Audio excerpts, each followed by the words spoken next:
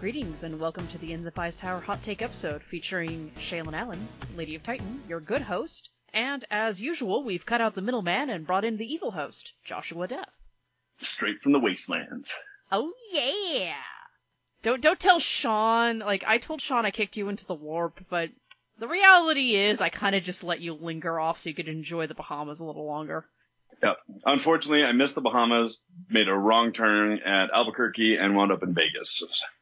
Well, at least you didn't wind up in Albuquerque. I'm told that's not the best place.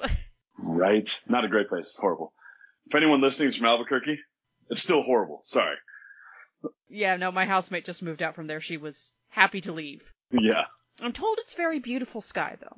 It is. Beautiful scenery. But no, in Vegas this weekend, they actually had the Wasteland GT. It is the Gentleman's GT, as it is being called now, because it is quite the dapper affair. Mm-hmm. Put on by the guys at War Room Games and Hammerhead Hobbies. The Hammerhead are the guys out of Sacramento that do a lot of the templates and tokens that a lot of people are kind of growing to know. And War Room Games, really, really awesome game shop run by a man by the name of Ray out of Las Vegas. Great guy, great shop. It's actually a really, really cool shop. Mm-hmm. Very community oriented. They do a lot of work for the community down there, so I can't kind of commend them enough for that. Yeah, I hear that, Reese and Frankie, went to this tournament as they're enjoying a tournament rather than just running one for once. Yep.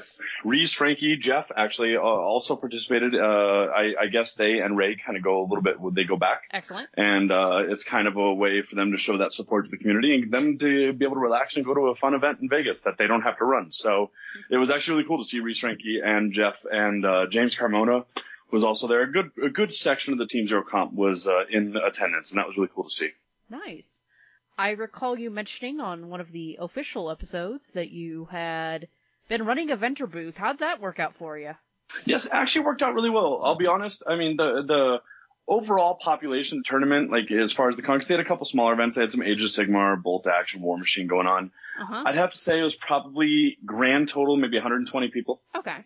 So it wasn't massively big. So when we're running our booth, our primary sale was gravity dice because we didn't want to fly with a lot of our terrain inventory and stuff like that. Mm-hmm. So, and unfortunately, gravity dice is kind of a high-end product. It is not a entry-level product. I mean, not a lot of people want to spend $80 on 6 dice. It's not a cheap thing. So normally we expect whenever we go to an event, we'll, with our booth, we're looking at 10% of the people will stop and look. Mm-hmm.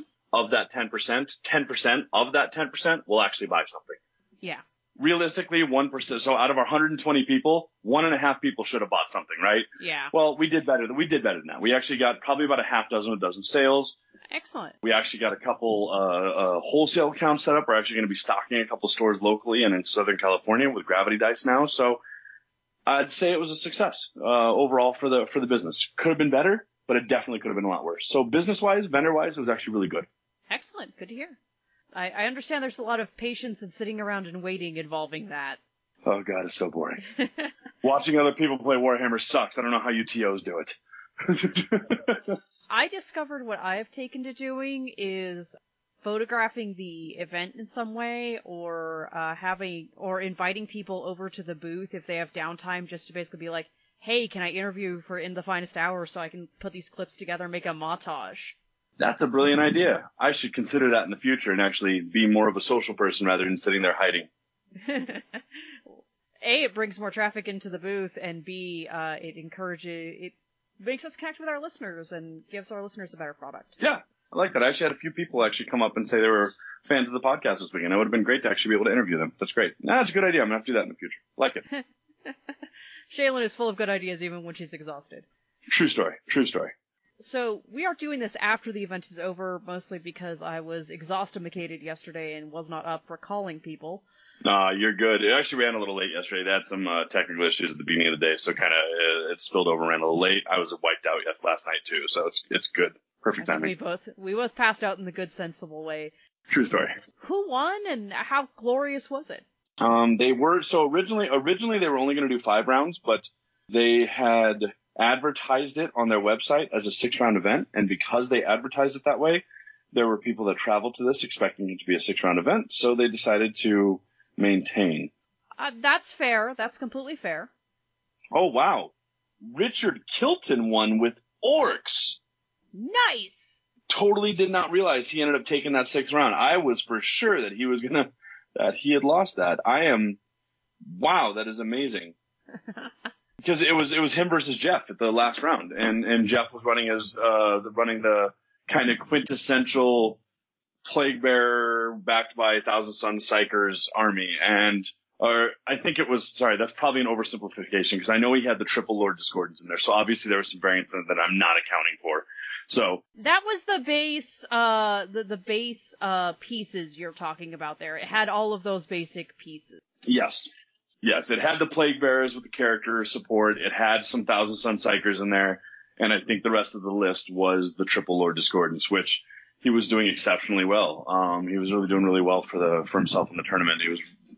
That list is amazingly brutal, puts a lot of pressure on. But the Orc Army, the fact that this Orc Army won, that's mind-blowingly awesome. Yes. The terrain, I wanna mention the terrain right out the gate.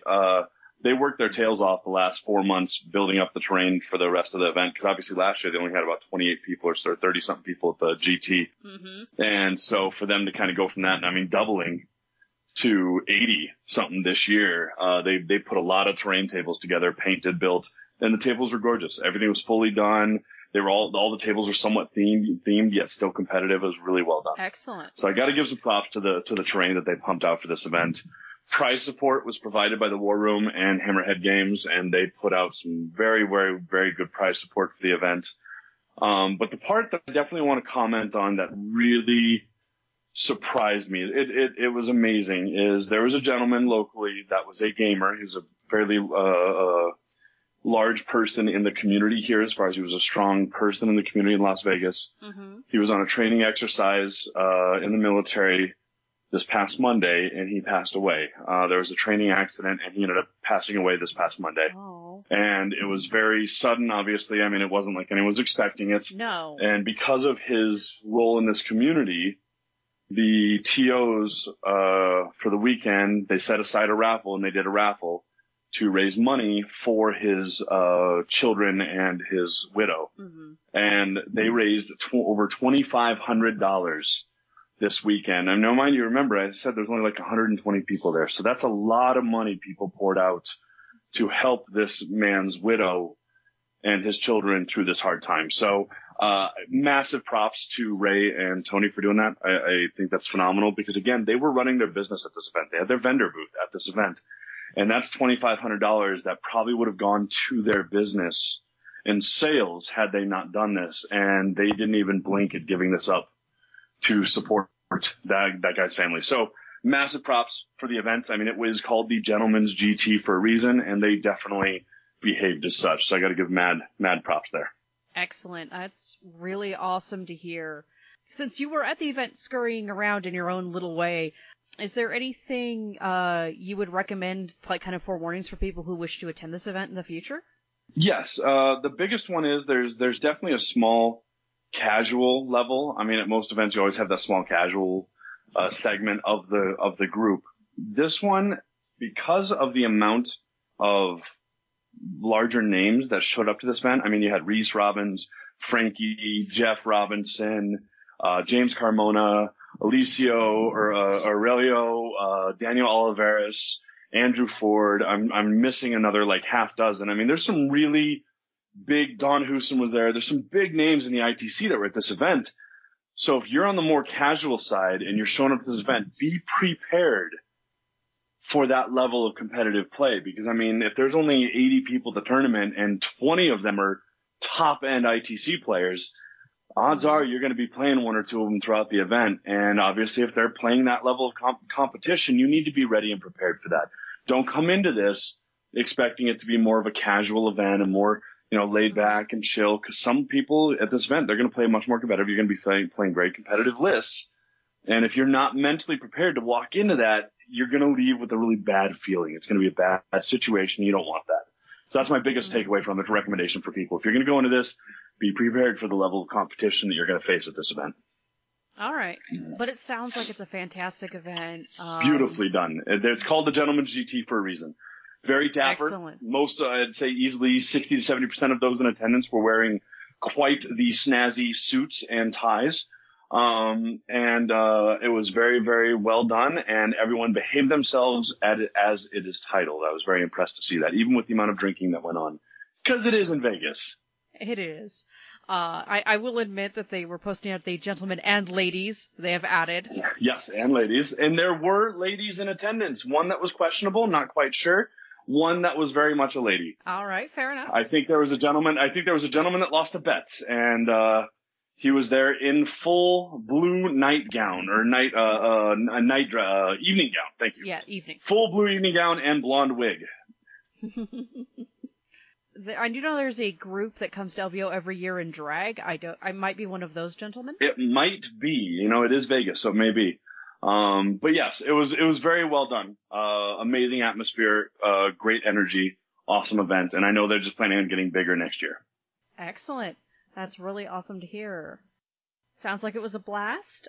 Was. I wish you luck on the road home. Thank you. And I'm gonna go hit my bed, and you're probably gonna go hit your bed. You do that. You should lay on it too. Hitting it doesn't always do the job. You should lay on it too. I'm talking about full body flop and then out. That sounds like a perfect plan. I'm gonna second that motion, and we will catch you guys next Thursday at a normal viewing time. Yes, and since this will air a little bit after the episode does this week, just because of my work schedule and my editing. But a happy belated Father's Day to all fathers out there. Amen. Same here. Good night. Good night.